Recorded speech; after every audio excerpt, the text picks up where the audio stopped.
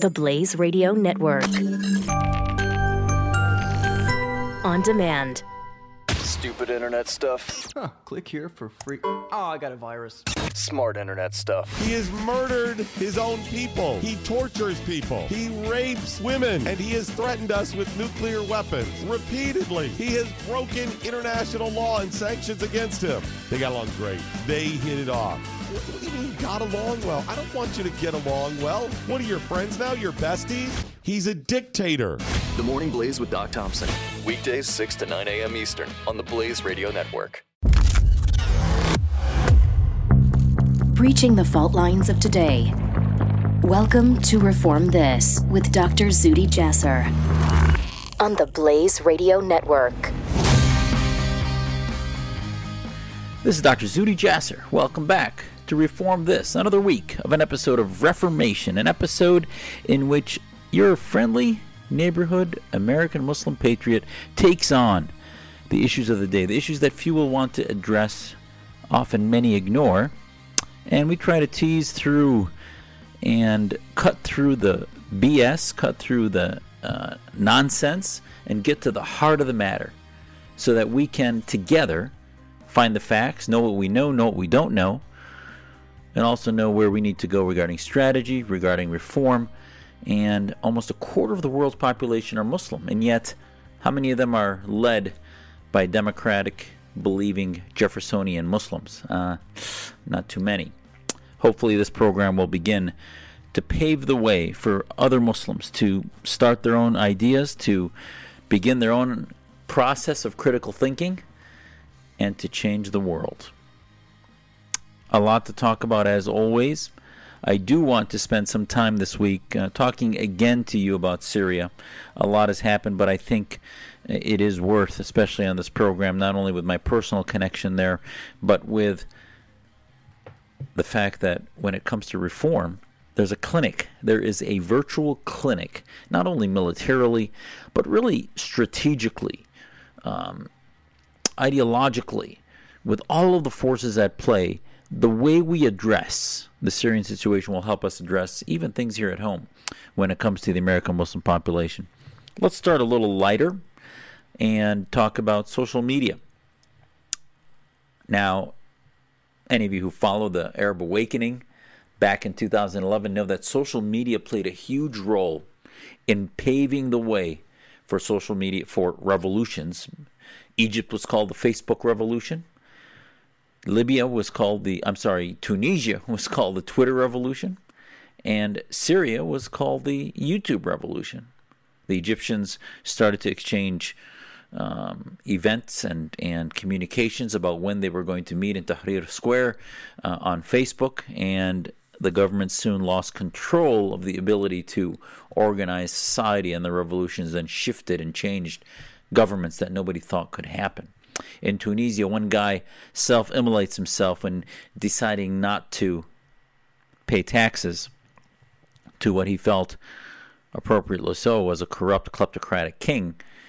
And ultimately, through Twitter, chats, back and forth, you had mass revolution, people in the streets, and the king of Tunisia departed. In Syria, the people walked through the streets protesting the killing of innocent children, the torture of families in Daraa. And then from small cities in the urban areas and more like rural areas in Syria, they started to show videos and post them on YouTube of the changes, of the attacks, of the rifle shots, 50 to 100 dead in the streets a day, thinking the world would see this and reach out to stop the massacre and allow a peaceful revolution to proceed.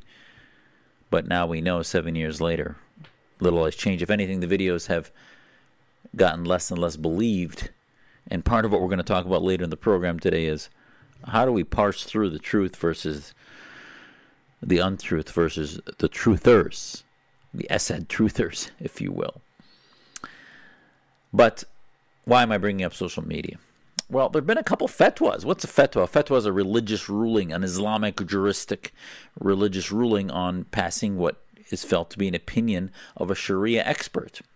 And just a few days ago, Egypt's top cleric Shawki Ibrahim Abdul Karim Alam, the Grand Mufti of Egypt, the head of Al-Azhar University, what is considered in the Sunni world, the Sunni stream of Islam, which is 90% of Muslims, with the seat of Sunni Islam being in Cairo at Al-Azhar University, and also mostly in Saudi Arabia and Mecca, with the Saudi royal family and their Wahhabi Salafi jihadists who run that judiciary and that basically the intellectual part of the legal state of the Islamic State of Saudi Arabia, pass fatwas and rulings of how that government should run.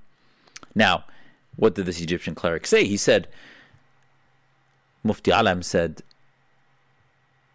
it is important that we issue a fatwa, a ruling against the buying of Facebook lies, Facebook likes. So basically, he's talking about, can you inflate, falsify the number of likes, the number of comments that you have by using bots, if you will.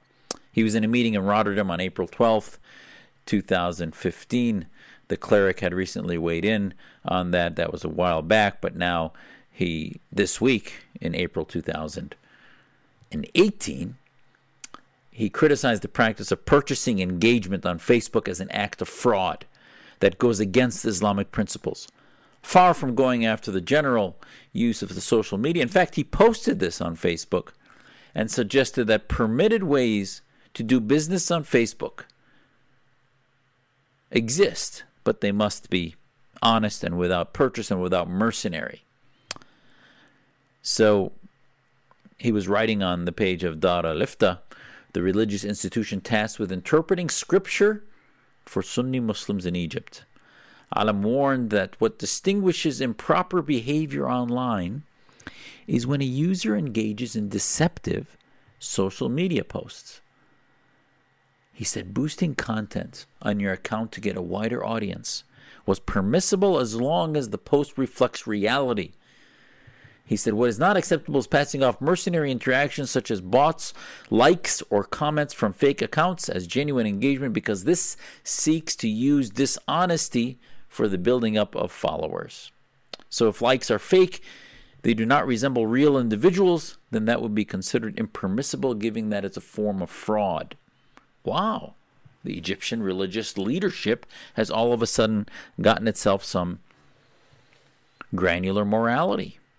Now, obviously, that might sound a little harsh, but this is coming from a regime that now has been torturing and imprisoning journalists, that whose last election just a few weeks ago was a farce, in which the opponent against El-Sisi was basically a stooge who had made it appear that there was really an opponent. People really have lost their ability to criticize the government, and most of the things that people sacrificed to go to the streets for in the Facebook revolution ended up vanishing. So this mufti that wants to keep himself relevant passes this fatwa. Now, he is not to be superseded by the Khomeinists, the Shia Islamists. Surely they must have an opinion on fatwa on what Muslims should do on social media. And sure enough, what did the Khamenei say this week? He passed a fatwa about invading user privacy, that it is religiously forbidden, according to Ayatollah Khamenei, religiously forbidden for user privacy to be invaded. He said on internet messengers and social networks, Khamenei announced that an invasion of privacy is absolutely forbidden according to Islamic jurisprudence. He was meeting with government managers and officials on April 9, 2018, and Ayatollah Khamenei announced the fatwa regarding the privacy of users on social networks, internet messengers, and other platforms. The officials must safeguard the people's and the country's security and privacy. Invading the privacy and security of the people is religiously forbidden and against the Islamic law and must not be undertaken. Fascinating. So what all of a sudden the ethics coming out of the Islamic scholars and the rulers, what is going on? Well, I think there's a few things that are obvious here. One is they want to be relevant to the times, and Two, I think they want to, there's an old saying in the Middle East that it's better to eat somebody for breakfast before they eat you for lunch. So I think they're trying to get ahead of the game. Now they realize they're way behind. They missed the revolutions. The Green Revolution in Iran used a number of technologies. So they're trying to keep themselves in control by passing rulings that appear to be moral. They want to begin to set rules. I think they want to buy into the PR extravaganza that happened with Zuckerberg's testimony on the Hill last week. I think his testimony obviously got a lot of attention, so Khamenei, sure enough, wants to weigh in about the importance of privacy, the importance of personal information. Again, all propaganda, a PR stunt. And then there's the aspects of a real moral issue that exists there. The moral issue of honesty, of integrity. And unfortunately, if the vehicle for this discussion was a conversation at home, it certainly makes sense to tell your kids that every platform you use, from the physical friendships you have with your friends close to you, to your family, to your parents, to your brothers and sisters and siblings, and to your presence on social media. If you're talking to somebody on the phone, just because you're using a medium that's far apart from them does not then give you a license to lie and be dishonest. So when the community then has a standard that seems to pay attention to popularity based on likes and comments and activity, that cannot be fabricated, and as in everything in life, it needs to be real. So there is a real moral issue there. Now, I would tell you that listening to these religious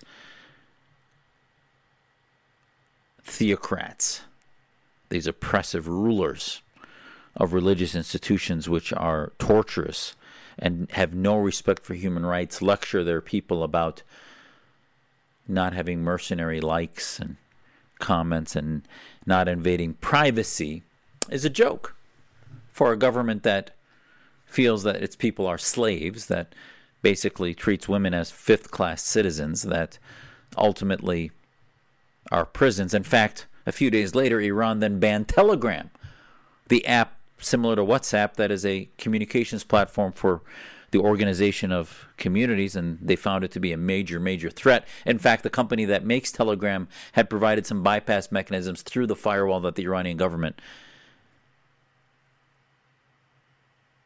had wanted to stop.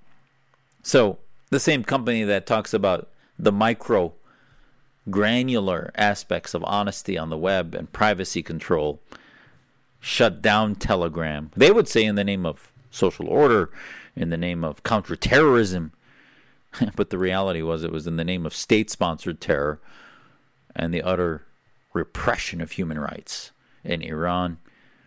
And that same government, similar government in Egypt, may talk about not having mercenary Facebook likes and comments, but at the end of the day, they are a corrupt regime with a military deep state that controls one-third of the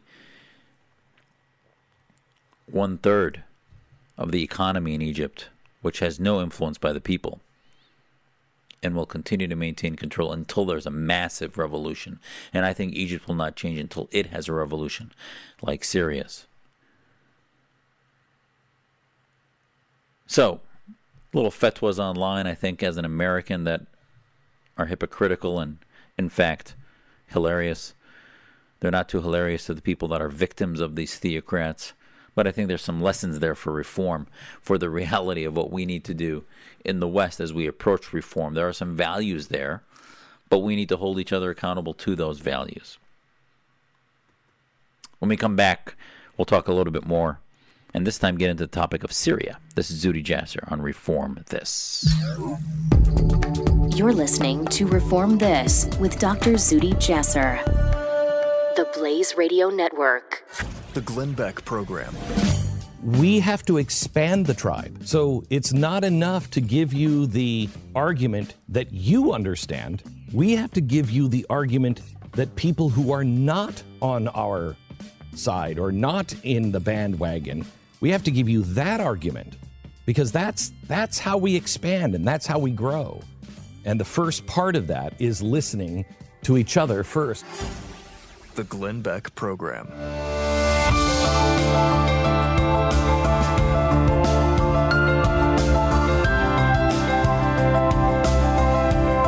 This is Dr. Zuhdi Jasser. This is Dr. Zuhdi Jasser. Welcome back to Reform This on the Blaze Radio Network. The place where we bridge the fault lines between the West, the land of liberty, democracy, critical thinking, and the Islamists, the land of Islam, the land that I believe still needs to go through reformation, the land still run by oppressive military dictatorships that have ossified thinking, that have prevented critical thinking, modernity. And hopefully this podcast can become one of the seeds, one of the planted seeds to begin change, to begin the de-ossification, the liberalization, the modernization of thought across the Middle East, where countries like Saudi Arabia, Egypt, Iran, that really produce nothing when it comes to free thought, a lot of free thought probably internally in the prisons and in the homes, but no products of free markets, no products of robust economies other than oil, which comes from underground but not from between their ears. We're talking about social media, and I'm going to get to Syria in a second, but I'm going to add one thing to this conversation about the fatwa from Egypt, the Imam Sheikh, the Grand Mufti Alam, who said, you must not be a mercenary and buy Facebook likes and comments, that it must be real, must be genuine. That's a good point. Why would he do that? One last comment I wanted to make. We were talking about reasons that I think that the ossified imams and clerics want to continue to make themselves relevant. But one of the reasons I think is there's probably a real problem of complete corruption of social media. There probably is. I mean, we've seen the Washington Post talk about all these politicians that have millions of followers. Even President Trump, some of the media looked at exactly how many of his 50 million followers are actually genuine, and they found some purchased rates of somewhere of 10 to 20%. I don't know. So can we now no longer believe the number of followers that people have because political machines that have money will then purchase some, because nobody will take anybody seriously unless they have a few tens of thousands of followers that appear that they have some kind of following and platform? That's a problem. It's part of the corruption, and there should be a way to expose that. Hopefully, Twitter and Facebook will begin to demand that every Twitter account have a human being associated with it, somehow have a recognition process in which it can no longer simply be automated by bizarre letters and numbers that create accounts that then are able to appear to be human when they're not. And the reality is, though, this also does show a corruption. The closest I've come to this corruption is this Imam of Peace, Imam Muhammad Tawhidi, a so-called reformer who is a student of Shirazi. Shirazi is a heterodox. I'll let you look him up. You can see some of the things I've written on Tawhidi, but I've been trying to explain to people how obvious it is that Tawhidi is corrupt. He's dishonest. And what has made it very obvious to me that he's dishonest is simply following his social media, simply following his footprint of how he behaves on social media. Every week he's got scores of tweets that he ends up deleting. And we also noticed that initially when he put his account on hiatus back in, I think it was May 2017, he went from 5,000-6,000 followers to 50,000 followers within 24, 48 hours.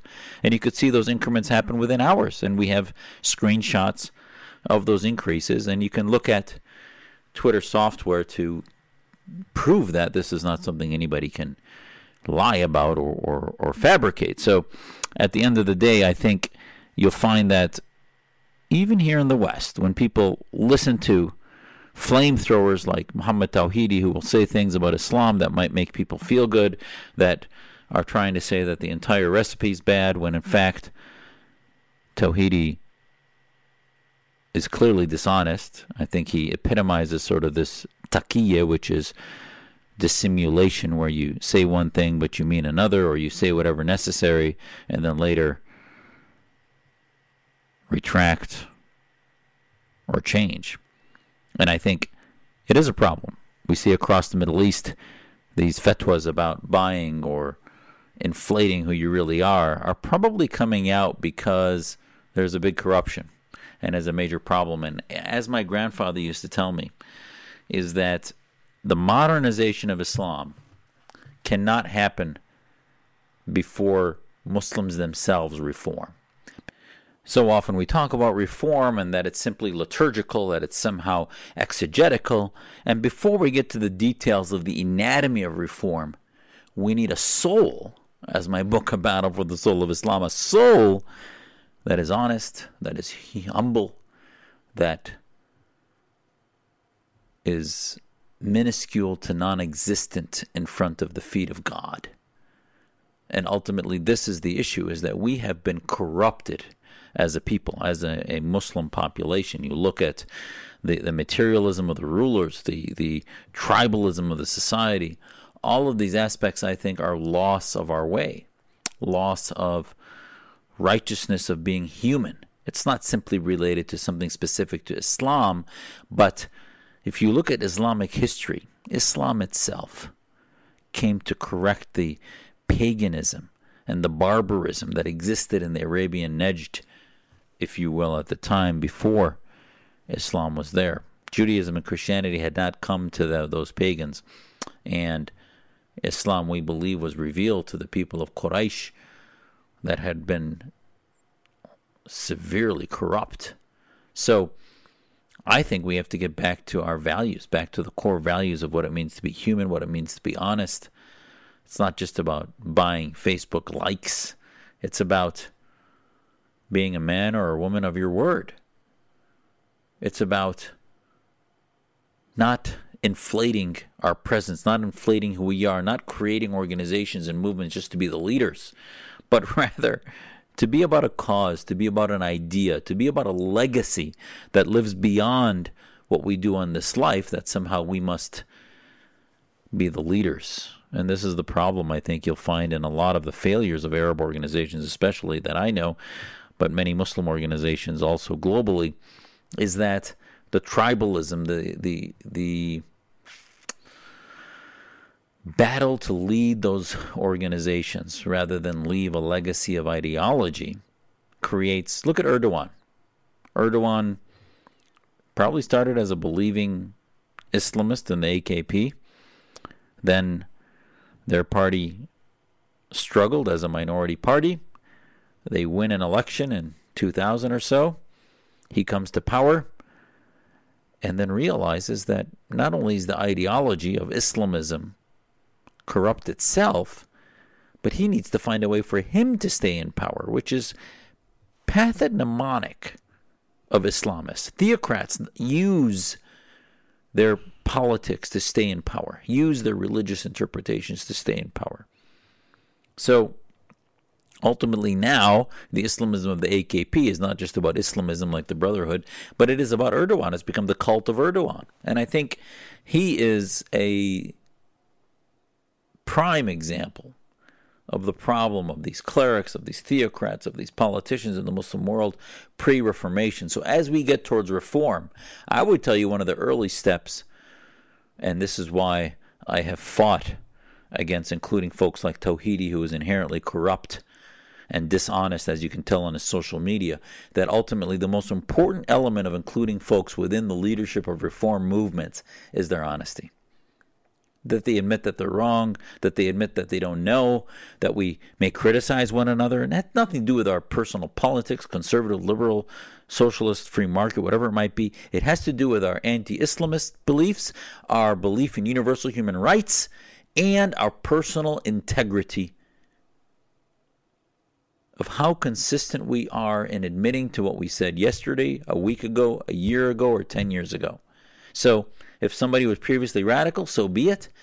but they can't deny it or try to change what they said or delete things they said because they don't want to own up to it. Human beings will forgive and understand folks who apologize and admit error, but folks who cover it up and pretend it didn't happen is nobody I would ever want to work with in reform, let alone in humanity. This is Zuhdi Jasser on Reform This. We'll be right back. Reform This with Dr. Zuhdi Jasser on the Blaze Radio Network.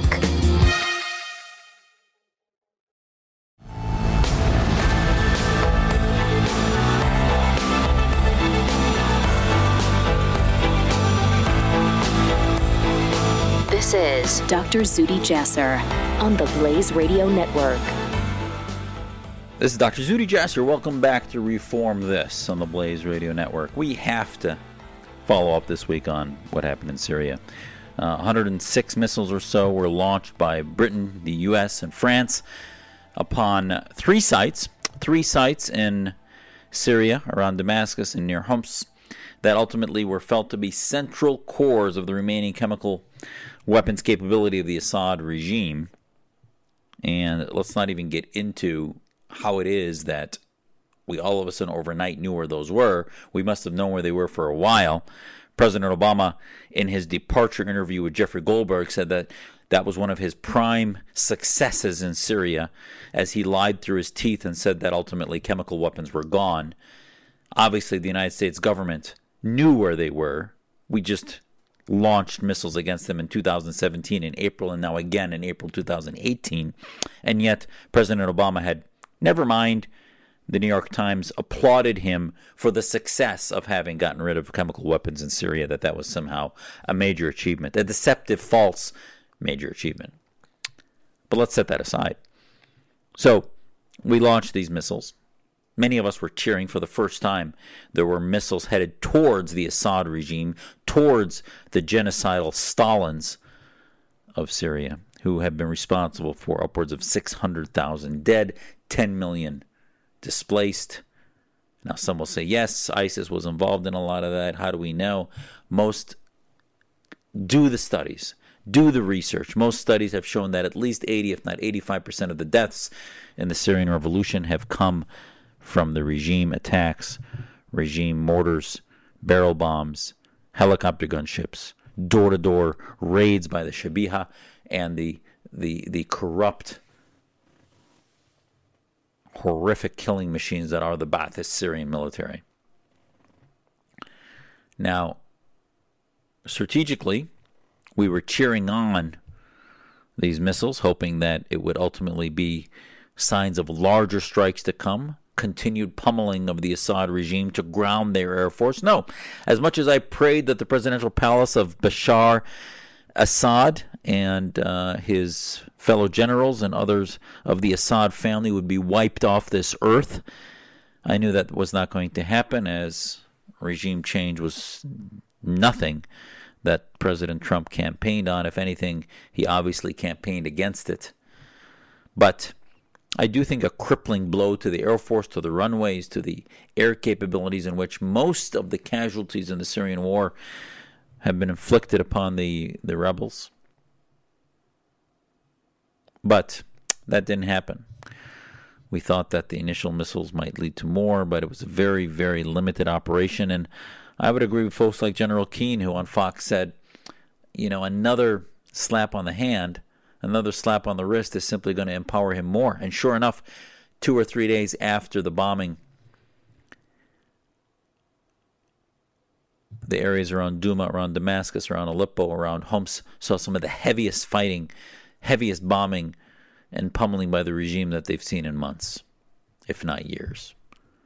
Because they are exerting what they feel is a process towards a final solution against the Sunnis, an ethnic cleansing, if you will, against the Sunnis.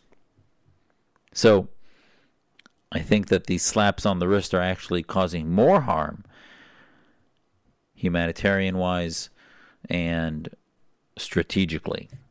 because America's interests are with those who share our values. Certainly the Assad regime, Hezbollah, Russia, Iran, that axis does not share our values. Certainly the radical jihadists do not share our values. But there is a third side, the majority of the Syrian population that is against the regime and against the Islamists, the Salafi jihadists that have been fueled by Saudi Arabia, Qatar, and Turkey.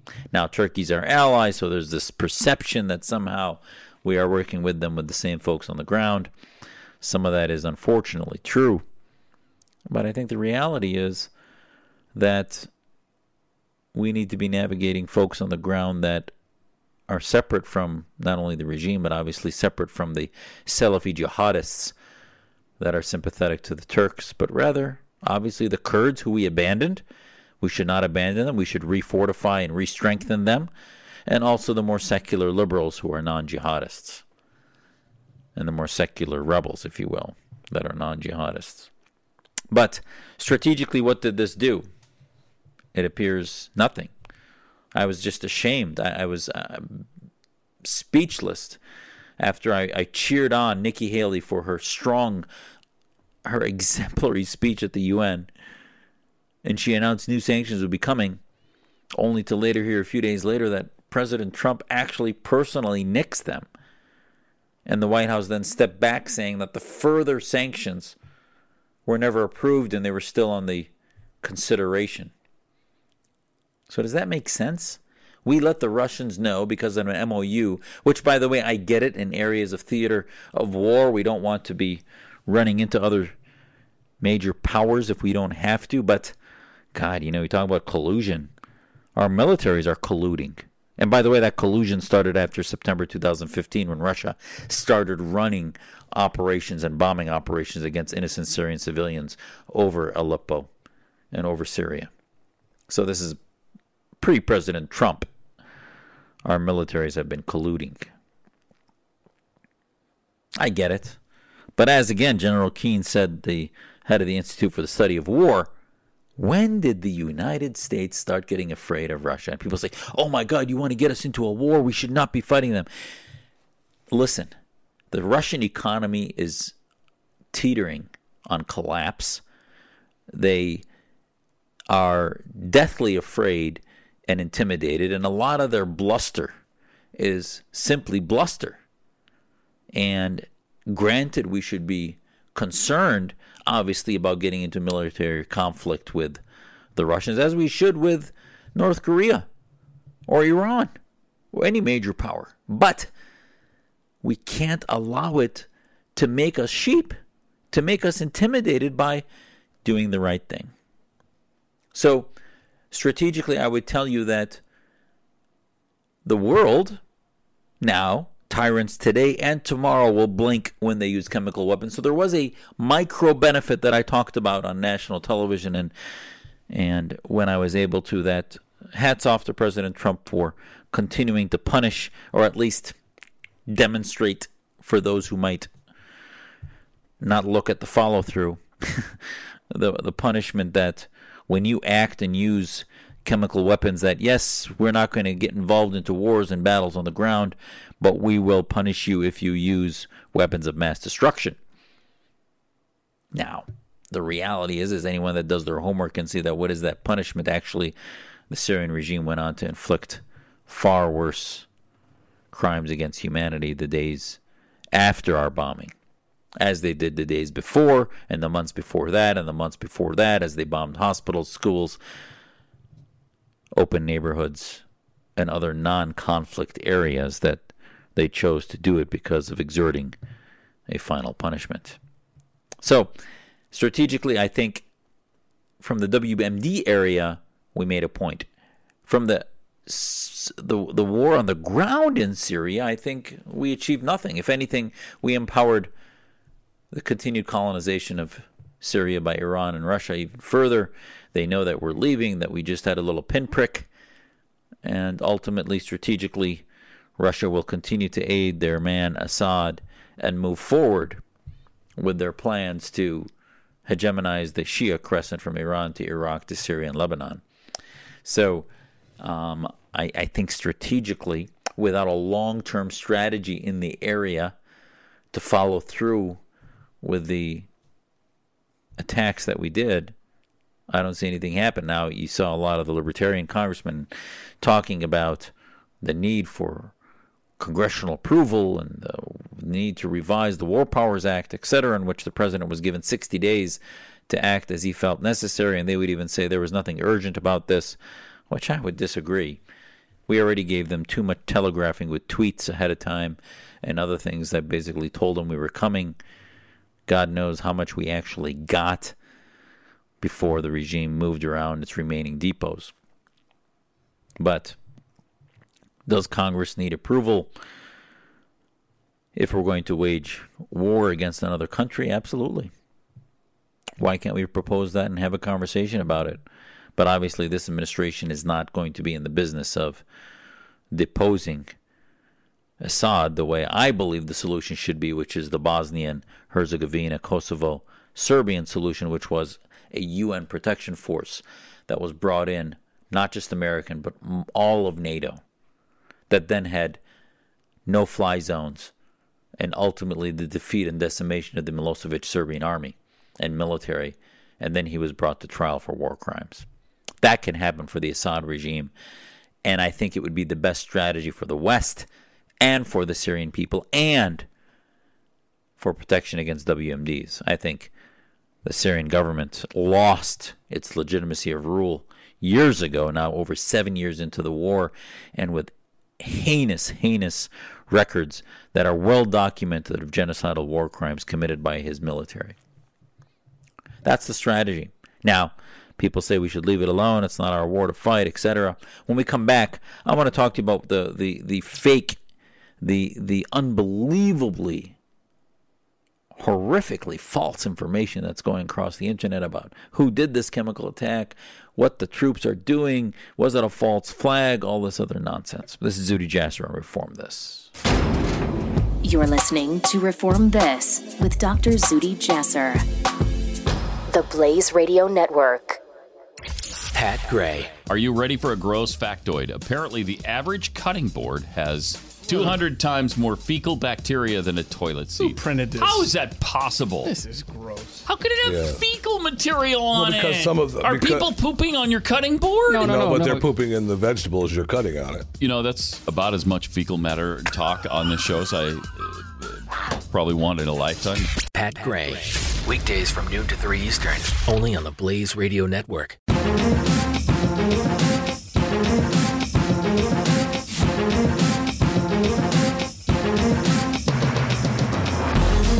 Reform This with Dr. Zuhdi Jasser. This is Dr. Zuhdi Jasser. Welcome back to our last segment this week of Reform This. We're talking Syria, trying to put a bow around those 106 missiles that were sent into Syria and talk about what's the next step. And I think the best thing to end on this week is can we have a conversation for just the last few minutes here about misinformation, disinformation, propaganda, and agents of propaganda on the web, on the social media, on Twitter, Facebook. How do you tell the difference? How do you know what the truth is? I can't tell you how many times I get that question every day on social media. Zuhdi, please tell me. You think you're right. You know who the rebels are. This is what this source says. And I'll say, which source? And they don't even know. But if they do find a source, I tell them, well, look at the funding stream. Look at who this person is. And the BBC did a good report this week, and I'll get to it in a second. But first, let's look at the facts on the ground. Was the chemical, I can't even believe we're still talking about this, but if you look at the spike of information, it is actually now more, even after our rockets were launched. You have folks writing that this was somehow a American defense industry launch because of the stocks going way up after it happened. It was some kind of false flag done by the United States. Crazy, psychotic information like that. All of a sudden, the leaders of the free world have become the promulgators and the users of chemical biological weapons in order to legitimize the use of 102 missiles by a president that ran on non-intervention and actually wanted to prop up dictators during his campaign. Now, does that make sense? Doesn't make any sense to me, but it's the stuff in which truthers, it's the Essedist truthers, if you will, that have been coming out from major networks, on anchors, on evening newscasts that are spreading some of this stuff. It is on social media. It is all over the place. And again, after 9/11, you heard the truthers. Now, it wasn't as prevalent because we saw the attacks coming. It happened here. This is attacks happening 6,000 miles away. That some people say, well, what do we care? Doesn't matter. It's not our war. That's a different discussion. We can talk about intervention or non-intervention into the use of weapons of mass destruction. That's a legitimate argument to have or not have. But to say that facts on the ground are just false or faked or done by us to falsely legitimize as a false flag operation, this conspiracy theory nonsense, is just, it's not only crazy stuff, it is actually erodes who we are as a population, where legitimate journalism has died. Every day I see on my social media feed, with the tens of thousands of followers I have on different platforms, hundreds telling me that I am pushing a neocon, and they say it in a pejorative, a neocon narrative, which falsifies the truth of the false flag operation that was either an American or a French or a white helmet operation in which they gassed their own people. Now, forget that they can't deliver it. Forget that the ordnance in which it has to explode and land, and the building in which the gas happened didn't destroy the building. It actually was delivered in a certain way that chemical weapons have to be delivered. All these other facts that were actually laid out in the speeches and the briefs delivered by the French. Lee Stranahan, a guy with hundreds of thousands of followers on Twitter, got into a debate with me in which he was pushing a news report from Mint Press News. Mint Press News is out of St. Cloud, Minnesota.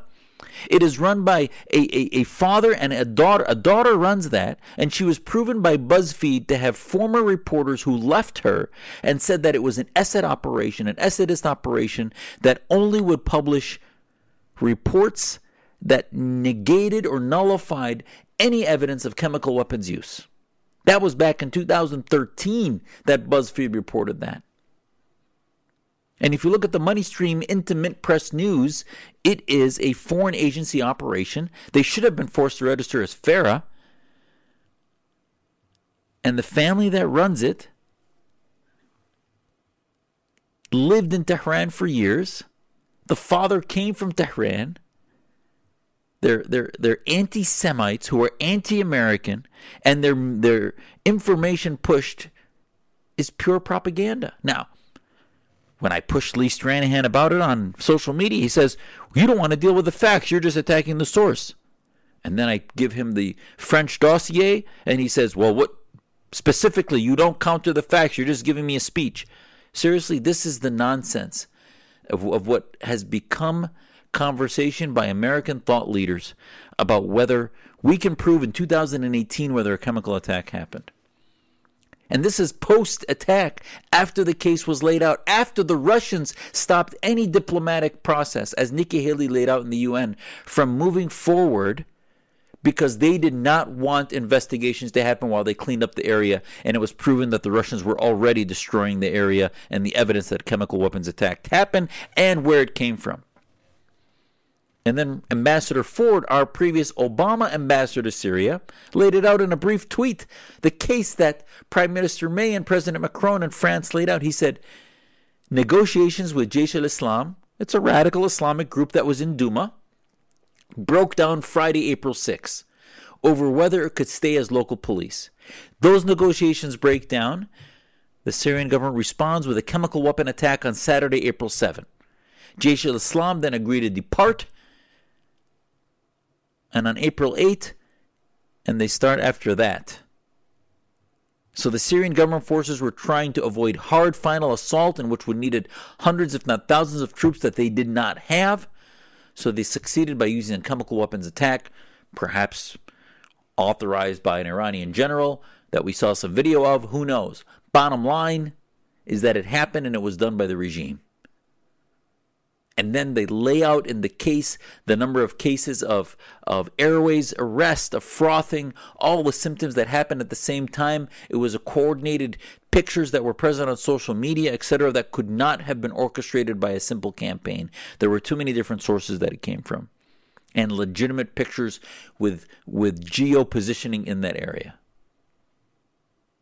And the case is even much more detailed that was laid out to the UN, laid out by France, United States, and the UK. I can't believe what's happened to journalism today. Because the bandwidth is so able to be soaked up by false information, the truth is being drowned out. We used to criticize legitimately the bias, the liberal bias, as Bernie Goldberg called it, of the media. And he used to work for CBS and now has become a conservative voice on many conservative media. But at the end of the day, you look now and you see how foreign regimes are able to manipulate billions of dollars of PR on social media so that they can shift public opinion globally and even fool with our own population, where Russia is playing both sides against one another with the far-right extremists and the far-left socialist Antifa and others. So they drove the Islamophobia narrative. They helped the Islamists and others in the United States because that divided this country and eroded at our core democratic liberal values. And last, I have to spend a couple minutes talking to you about the most potent and I think traitorous agents of misinformation and disinformation, which are members of Congress. People running for office that have been proven to be in the back pocket of Bashar al-Assad's regime and the Russians. Who am I talking about? I'm talking about Dennis Kucinich, who's made many trips to Syria, who is running for governor of Ohio, and you will find even a couple days ago talking about not only how much he detested the missile attacks, but the same memes that I was just telling you about, the lack of proof of the chemical weapons having been done, etc. The same complete nonsense, childish nonsense, in which any sixth grader can go and find information that proves that the misinformation pushed by Russian television, pushed by Press TV of Iran, or Mint Press out of Minnesota, their propaganda arms are just not convincing. But the Dennis Kucinich, they are. So Free Beacon posts a report this week of a $20,000 fundraiser in Europe, in London, in which Kucinich basically endorses the Assad regime in that speech, and it looked like he did so in a trip funded by this organization, a European security organization, which has ties to the regime and its supporters. And it's not just that example that the Free Beacon notes. Kucinich has a long trail of benefits traveling to Syria with folks out of Cleveland, in which he was mayor, with Khawam, with Tony George, a businessman in Cleveland who may not have traveled with him, but was certainly part of the Syrian community that helped advocate for the Assad regime. And I'll remind all of you that before the revolution, 1 out of 9 Syrians in the United States were believed to be part of the Mukhabarat, which are the information services, the intelligence services for the regime. And you wonder why it took so long for the revolution to get steam, because brothers were reporting on brothers. Folks wanted to go visit their family, so they wouldn't even say anything here because they didn't even want to be, because they would be outed and their family would be tortured in Damascus for what their cousins or their brothers or their siblings said in the United States, in Chicago or Cleveland or in Florida. So the intelligence network is huge. And now we're finding out how deep it goes. Tulsi Gabbard, congresswoman from Ohio, is top on the list of agents of the Assad regime. And if you look at her trip in which she became part of the travel operations for the Assad regime and has continued to be a no-fail advocate for his genocidal operations, saying that he's the only bulwark for the Christian community in Syria and that he's doing legitimate counter-terror operations, I cannot believe a veteran of our army who's a member of Congress who was sworn to uphold our U.S. Constitution would be able to look herself straight in the eye and look at her family and look at our country and American citizens and tell them that Assad is somebody that should be left in power. Yes, the ISIS folks are more evil, if not two sides of the same coin, as you and I talked about last time.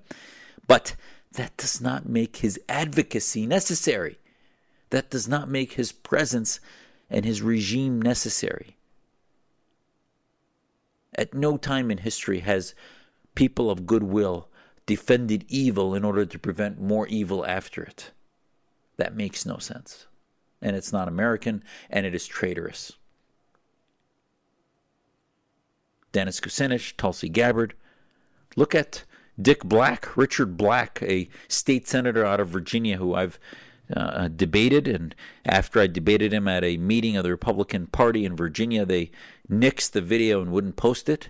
I'd ask you to have it posted and protest them to release it. It was from 2 years ago.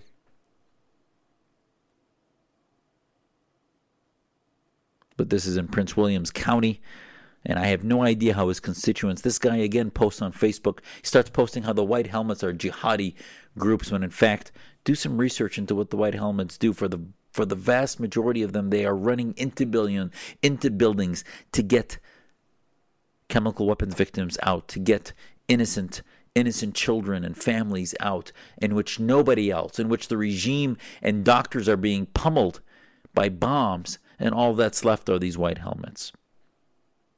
Look at the documentary about them and many other stories done about their work. It is an inhumanity that not only we see a genocide happening before our faces, before our eyes in Syria, but it is an inhumanity that even the truth about them is being twisted by our own elected leaders and folks that know better. Tulsi Gabbard, you know better. Dick Black, you know better. Dennis Kucinich, you know better. And all the rest of the agents and those who continue to twist information know better. ISIS is a massive problem. You can't get rid of ISIS without getting rid of Assad. Syria is going to be a hell on earth for the next number of years, but there is no light at the end of that abyss that includes either ISIS or Assad. We decimated ISIS. With Assad there, you're going to see recurrence of that. I'll remind you of one thing before I leave. When our troops were being slaughtered by Al-Qaeda repeatedly through suicide bombing, where was the number one country source of Al-Qaeda from 2004 to 2010 while we were in Iraq? Syria. So if Assad did not have an entente with Al-Qaeda, with ISIS, with Sunni jihadists, how is it that they were constantly allowed through the border in this oppressive regime, as he let them out of prisons, as he would allow them to move freely?